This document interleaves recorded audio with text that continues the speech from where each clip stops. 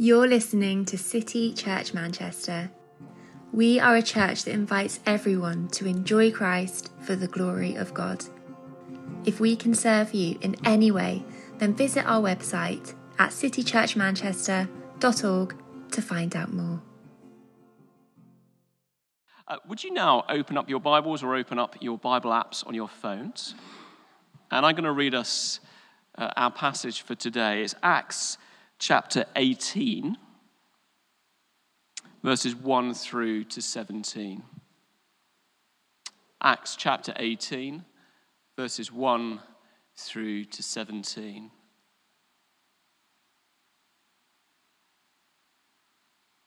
Listen to God's word.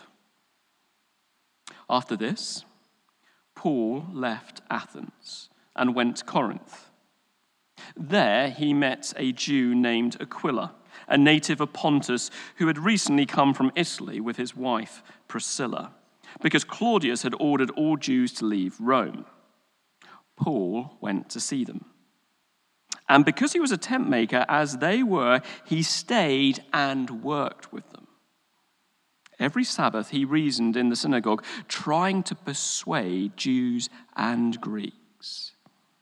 When Silas and Timothy came from Macedonia, Paul devoted himself exclusively to preaching, testifying to the Jews that Jesus was the Messiah.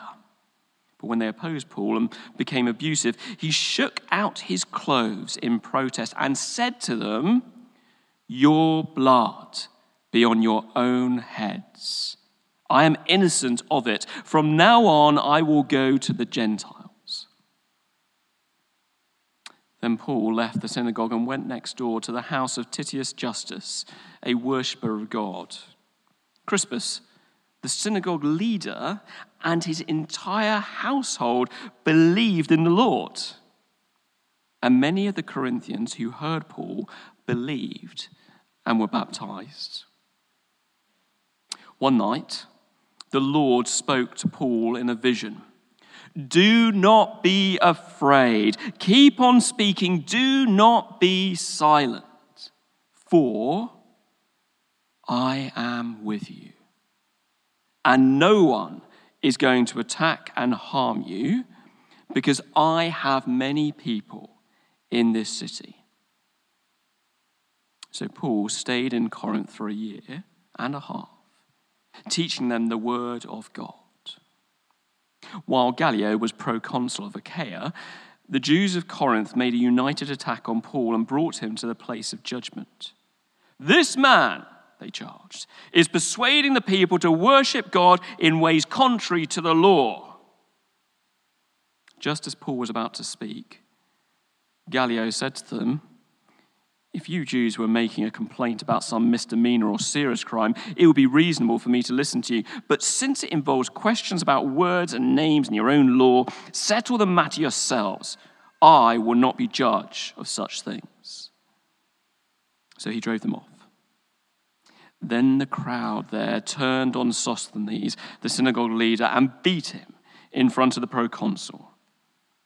And Gallio showed no concern whatever. This is the word of the Lord. Thanks very much, Ralph, and good afternoon, everyone. I'm excited to be back in the book of Acts. This is the return of our series. It's kind of the Empire Strikes Back version of Church Talks. So if you're a Star Wars fan, that'll make sense to you. But do keep your Bibles open. There's loads in this passage that we're going to be trekking through. So why don't we pray before we dive in? Dear Heavenly Father, we thank you so much that we can come before you this afternoon, no matter whether we've had a wonderful week or a very difficult week, knowing that you will speak to us as your word is opened. We do ask for your help in making sense of all that is in this incredible passage. And we pray that the things that we learn would make all the difference to us in the week, the month, the year that you have laid ahead of us. Amen. A number of years ago, I was sat in an auditorium, not so different to this, but much, much bigger, and it was all down the road from here, and it was a packed auditorium. There was standing room only, And speaking on stage, just like this, was the infamous speaker and proud atheist, Dr. Richard Dawkins. And I was there in the auditorium when he called for an end of the toleration of Christians. He said that Christians should be removed from our workplaces, from our friendship groups, from our families, and even our communities. He said, tolerate them no more, have nothing further to do with them, hound them out.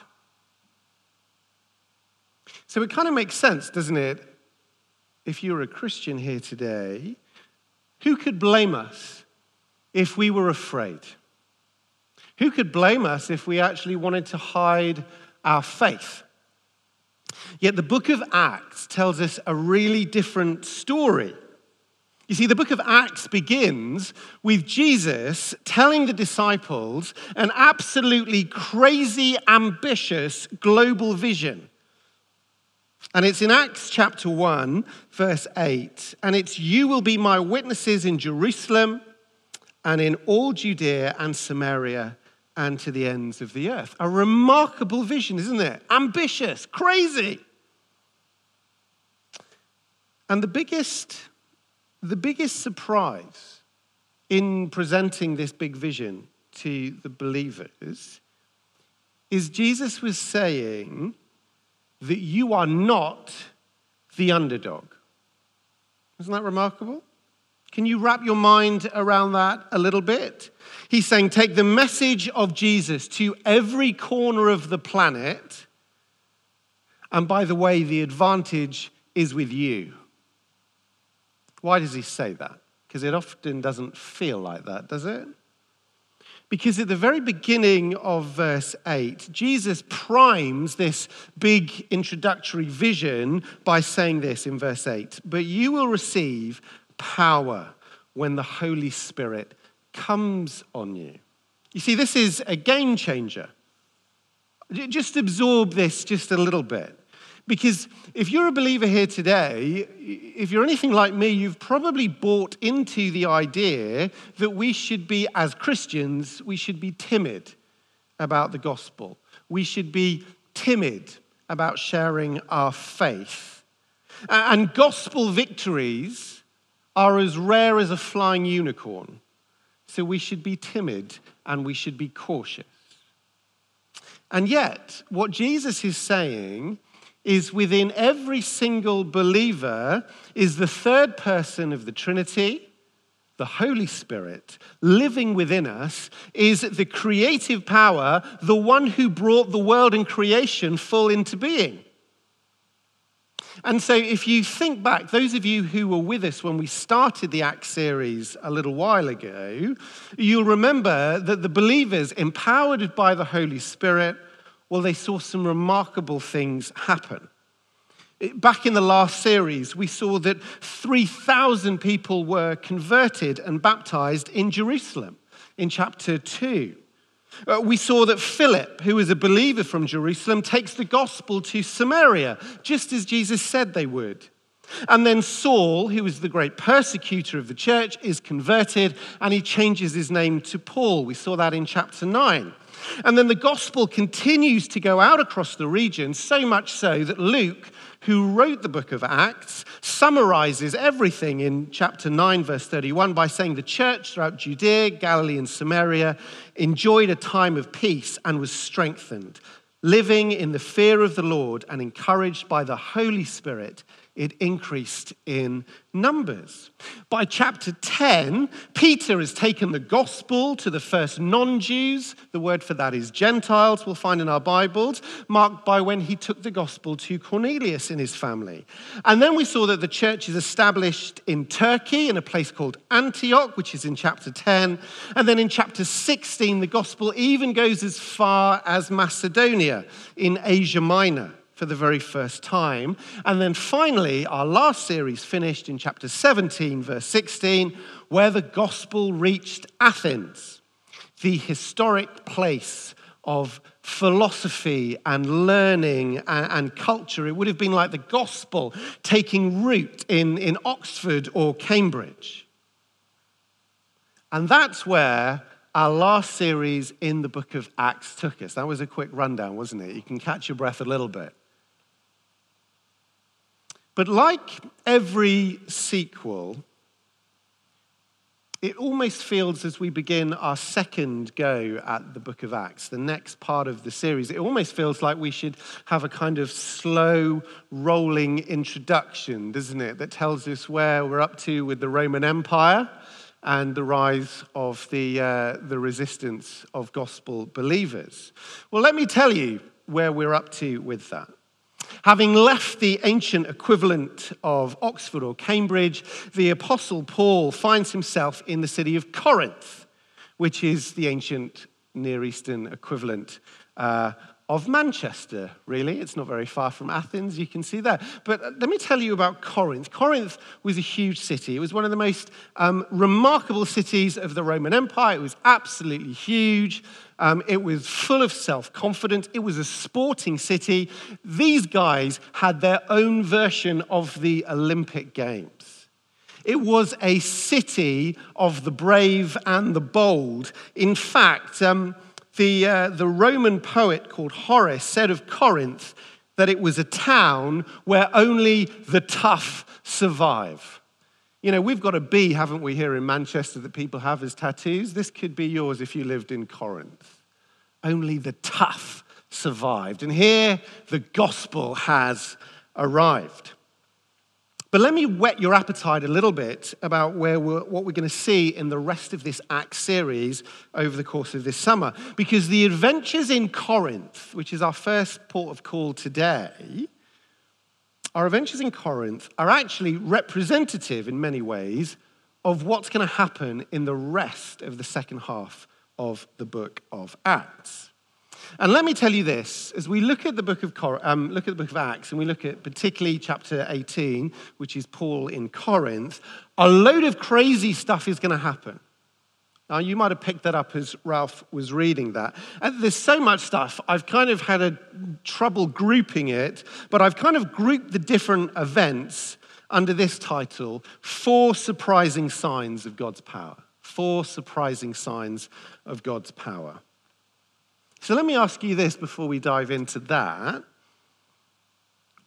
What type of excuses do you use to justify keeping your head down from serving the gospel in Manchester? What type of excuses do you use in your heart? What type of things do you say to yourself when you're saying, look, I'm just not in a place right now, so I better just keep my head down and keep my faith private? Well, I think an obvious one for many of us is that we just feel so busy, don't we? We just feel so busy. We often feel like our heads are full. We feel like work. There's a lot to be done at work, isn't there? I don't really have time to think about reaching out to my friends or colleagues with the gospel. Perhaps some of us have financial troubles, and we've just got to focus on bringing in the money, bringing in the cash, because actually that's the season of life we're in right now. So I want you to see what happens at the very beginning of our passage, because this is the first excuse-busting surprise. And it's there, number 1, surprise number 1, we see that busyness builds a team. Busyness builds a team. It's a bit of a surprise, isn't it? Look at me at verses 1 to 4. Paul connects with a married couple called Aquila and Priscilla. And this is a really exciting friendship. It spans Paul's missionary work across the New Testament. Priscilla and Aquila, really, you might argue, they are the first power couple of the early church. Let me explain why. Priscilla and Aquila, they join, after this point, they join Paul's mission team and they go to the epic city of Ephesus. You know, they pack their suitcases, off they go in the second half of this chapter. And whilst they're there, they talent spot a guy called Barnabas, who goes on to be the early church version of Erling Haaland. You know, this guy is an absolute stormer of a missionary. And Aquila and Priscilla, they're the ones who see him and recruit him. And then they come leaders in the church in Rome, at the very heart of the Roman Empire. These guys absolutely smash it. So how did Paul get connected with this incredible couple who are absolute movers and shakers in the early church? Well, did you notice it begins when Paul has to get a job to pay the bills to support his evangelism? Did you see that? Because Paul has to become a tent maker, that's how he ends up staying with this couple, Priscilla and Aquila, who are also in the same industry. And that's how they actually join forces together. Do you see that?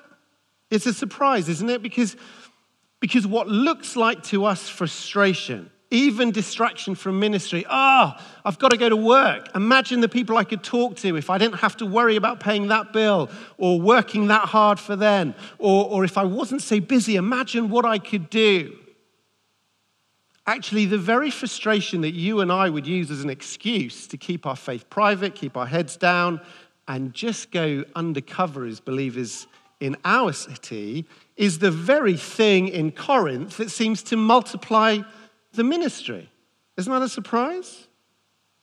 You see, how easy would it be if it was me, or I'm guessing if it was you, if you were in Paul's situation and you were busy having to make tents to earn a wage, how easy would it be to say, look, I'm just not in a place right now to share the gospel because I've got to settle down, I've got to save money, I've got to get into the new job, I've got to be in a better, more steady financial position, and then I'll seek about serving the Lord in this city. But Paul says, no, actually, do both. Hardship, frustration, busyness is an opportunity, a different opportunity perhaps, but an opportunity to step out for Christ. I wonder if there is an excuse that you're making that's actually holding you back from seeing the gospel opportunities around you. I wonder if there's something that you're currently telling yourself. If only that, I'll just get this sorted, and then. I wonder if you are in danger of misinterpreting the sign of busyness as a red light to serving Jesus, when actually your work, your busyness is a green light to get going for the Lord in whatever circumstance you happen to be in. I wonder. Isn't that worth reflecting on? Well, come with me to our second surprise. Cancel culture sparks gospel interest. Cancel culture sparks gospel interest. Look with me at verses 5 and 6. Paul's mission team cavalry arrive in the form of Timothy and Silas, and they find that Paul's strategy is knee-deep, really, into taking the gospel out, we would call that evangelism, amongst the Jews at the synagogue. But did you notice not all is going well for Paul? You see, the Jews, which would have been in a city of around about 200,000 in Corinth, that could have been a really big community.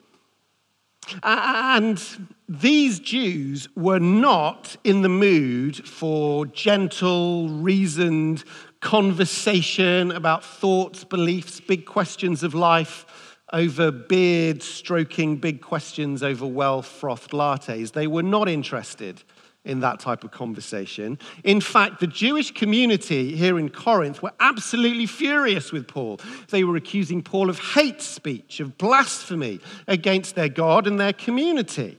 And they were demanding that Paul would be deplatformed, that he would be stopped and they would be silenced. But I want you to notice the unexpected strategy change that Paul takes.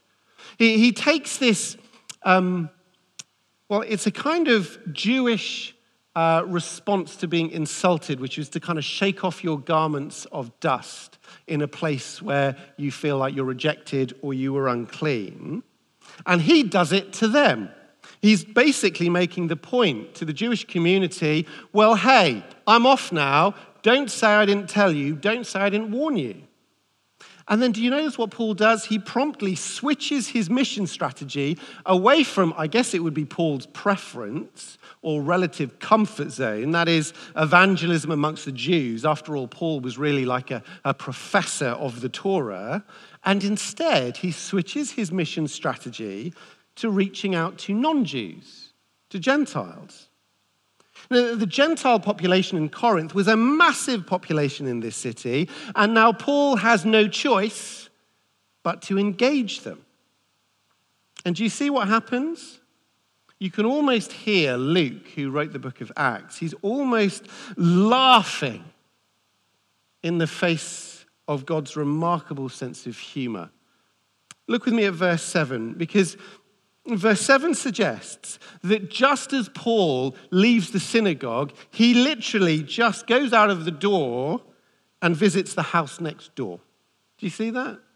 And then look what happens. As soon as he takes one defeat, it seems to open a totally different door to victory. Who does he find? He finds a man called Titius Justus. That is a non-Jewish name, so likely to not be a Jew. We're told that he's a worshiper of God.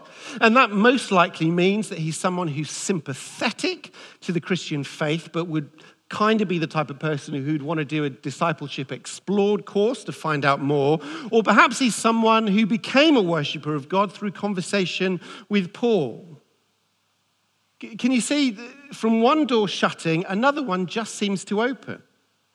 If it was me, and my guess is if it was you, and we faced this type of opposition, this type of cancelling and no platforming, we probably would have taken that as a sign, wouldn't we? To say, look, I've done my best, but I'm absolutely exhausted and I'm discouraged and I'm not in a place right now to talk to anyone else or to do something different. I just need to lick my wounds, recover, and it's a sign that I should stop. Yet do you notice that Paul does exactly the opposite?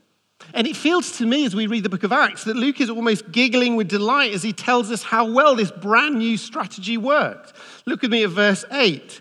Ironically, the change of strategy sees the synagogue leader, a guy called Crispus, him and his whole family become believers, and then a whole bunch of other people from the local neighborhood also become believers. Which makes me wonder, doesn't it, when we contrast ourselves to Paul, I wonder if we're too quick to give up. Do you find that? I wonder if we are in danger of misinterpreting the sign of disappointment in our lives as a red light to sharing the gospel with others, when actually it was a sign of a green light to share the gospel with someone different. What do I mean by that? I mean this, I guess we do lots of events over the course of life at City Church to invite people to come and hear about Jesus. Most of the people that I personally invite don't come. They really don't come. For example, Christmas, which is one of our biggest evangelistic events of the year, I invited 3 friends to come. Pull up the car, I'm going to invite them to come this time. And so I did. And none of them came. None of them came. And so when it came to Easter and we had another opportunity to share the gospel this Easter, do you know, I just didn't invite them. I just thought to myself, well, look, I've tried. I wonder if I was too quick to give up.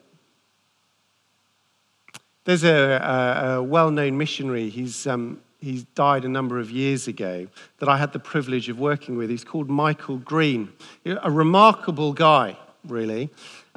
He used to take the message of Jesus all over the UK and indeed all over the world. And he went on a mission trip to Thailand.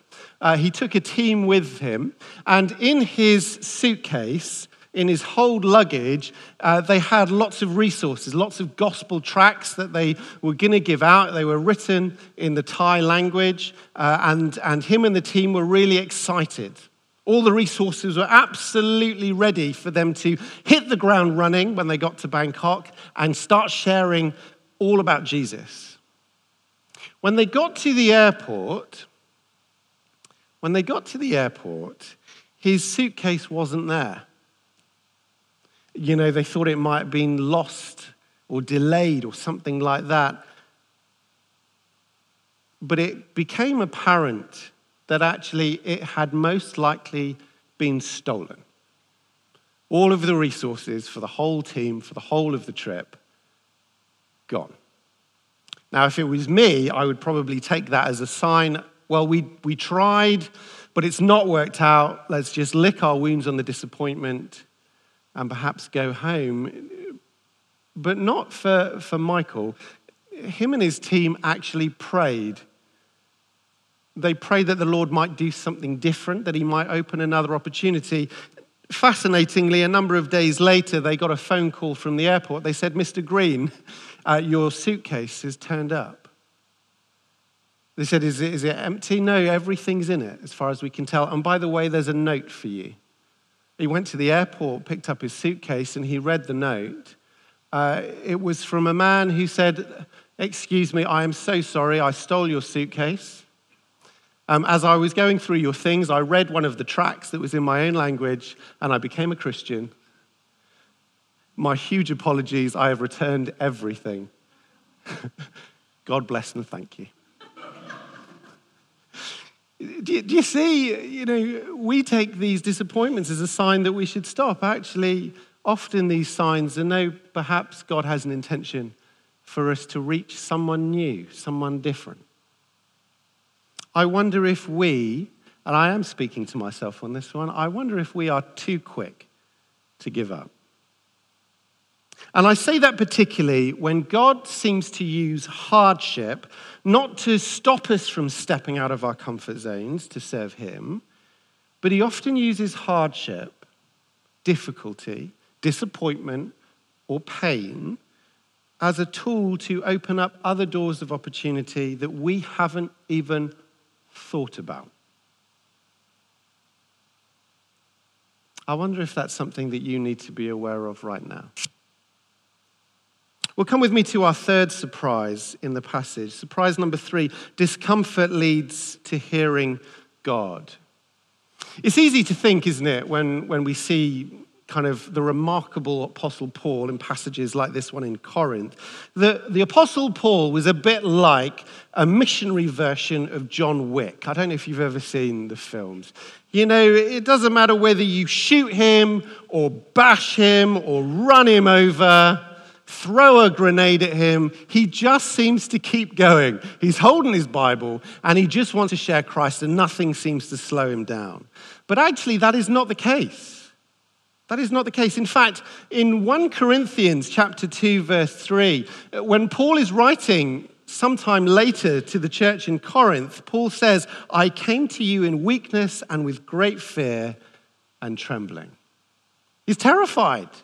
He didn't come as a superhero. And that makes sense, doesn't it? When we read verses 9 and 10 of our passage in chapter 18, we read that one night the Lord speaks to Paul in a vision, saying, do not be afraid, but go on speaking and do not be silent. Why would God say this to bulletproof Paul?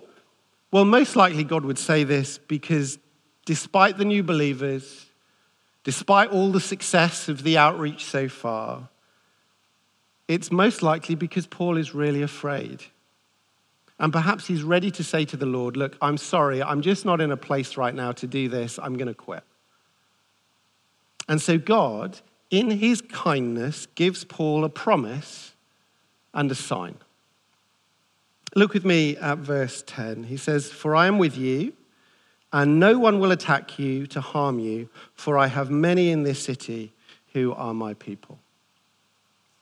You see, Paul's got a personal protection promise from God here, hasn't he? And more than that, and I found this fascinating, this vision that Paul gets from God to say he's going to be safe is actually in the language of an Old Testament passage, 1 Kings chapter 18, verse 18. And if you were to go back to 1 Kings, what you would find is the great prophet Elijah. He was an absolutely famous prophet, one of the kind of big kind of spokespeople from God.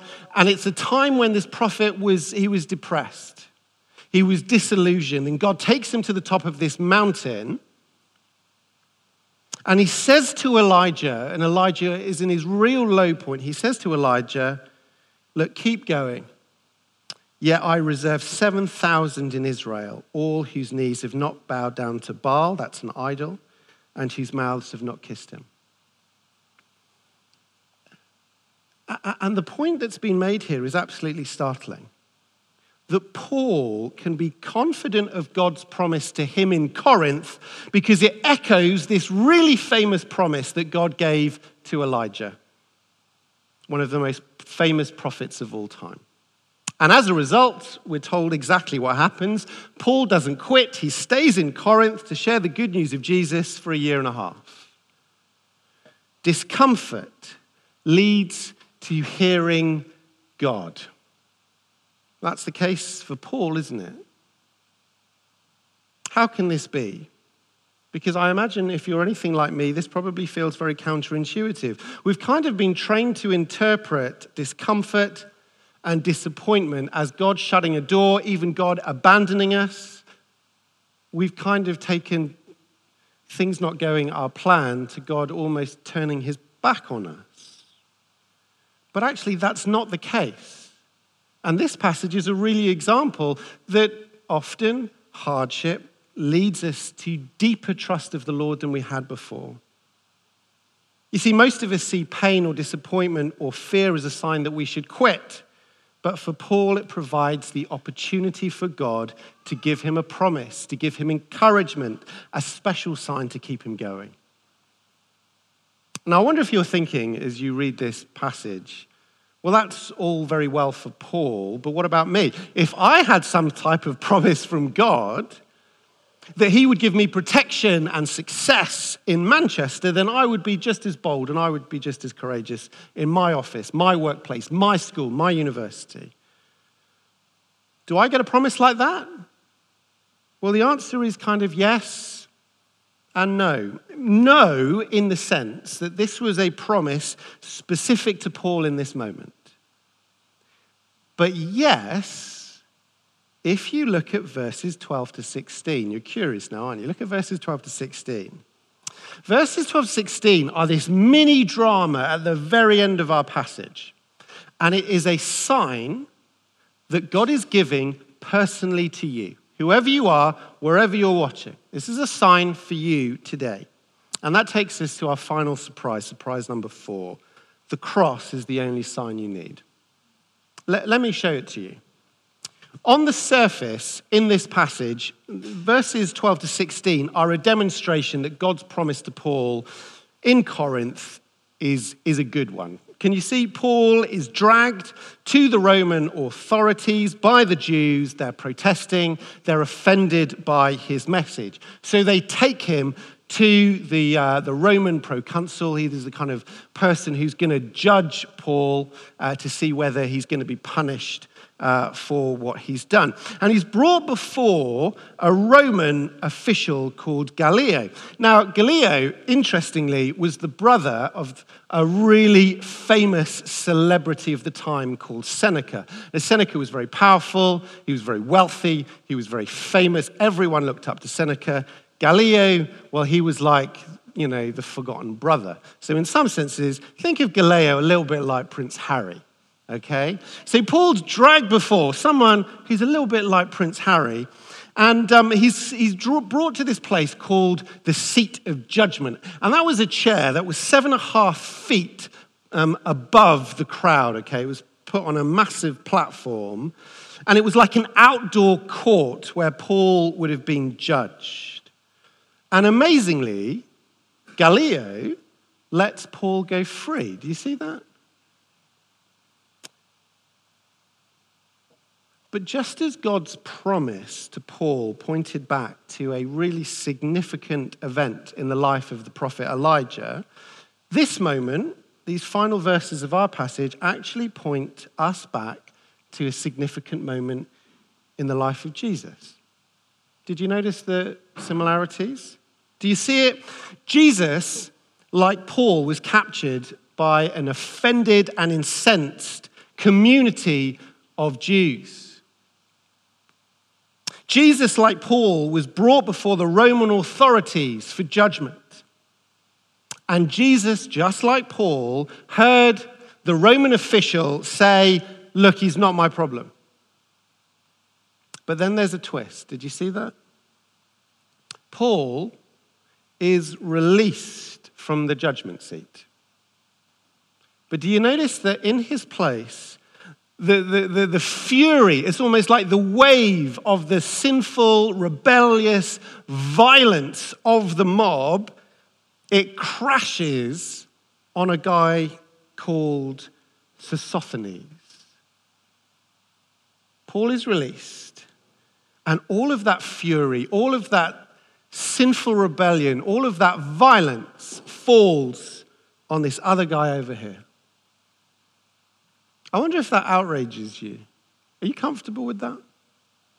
You see, Sosthenes might have been one of the people calling for Paul's arrest. But surely he doesn't deserve this injustice, this torture, these beatings, this injustice of being ignored by the authorities that we read. Surely he doesn't deserve being a victim of abuse. Could Paul be indifferent to the fact that his protection came at the price of another? Could Paul be indifferent to the fact that on paper, it should have been Paul who was beaten and mocked and a victim of violent abuse? On paper, it should have been Paul, but he went free whilst another took his place. Are you incensed by that? That sense of injustice? Because this is exactly what happened to you, if you are a believer. Verses 12 to 16 are an echo of when we were released from the judgment seat of God, when despite all of the injustice of everything that we've ever done wrong to God, he let us go free and said that you will never pay the cost in full of all of the things that you've done wrong. And in our place, Jesus took the punishment on our behalf so that we would always have access to the safety of God's forgiveness and a place in the new creation where, because of the good news of Jesus, we would always be held by God, not as an enemy, but as his child. You see, this passage has reminded us, hasn't it, that the signs that God gives to encourage us to keep going, keep trusting in him, well, they're really often not the signs that we imagine. They're not the signs that we expect. But as we finish, it's good to remember that the ultimate sign that God gives us to have confidence, to step out of our comfort zone, to serve him wherever he's placed us, the ultimate sign is for us to look to the cross. You see, Paul's sign from God in Corinth gave him a guarantee that his body would be protected for 18 months. 18 months. And that promise of protection, well, it totally changed his priorities. It totally changed his courage to go out. Your sign from God, a sign that you can see today, even as you come to this church in Manchester, as you see the sign of the cross, it is a sign to you that gives you a guarantee that your soul will be protected not for 18 months, but eternity. That you will always be held in the arms of a Father who loves you and who will never let you go. Not for 18 months, but eternity. So let me leave you with this question. How will that sign change your life today? Let's pray. Heavenly Father, we thank you that we come before you knowing that we are too easy with our excuses to turn our back on the opportunities that you provide for us to step out and serve you in this city. And yet we are reminded that the great sign of the cross means that we have in you a protection against the worst possible scenario. That with you, our eternity is safe, our souls will always be unharmed, and that we are held by our Heavenly Father, not as enemy, but held as a beloved child. Amen.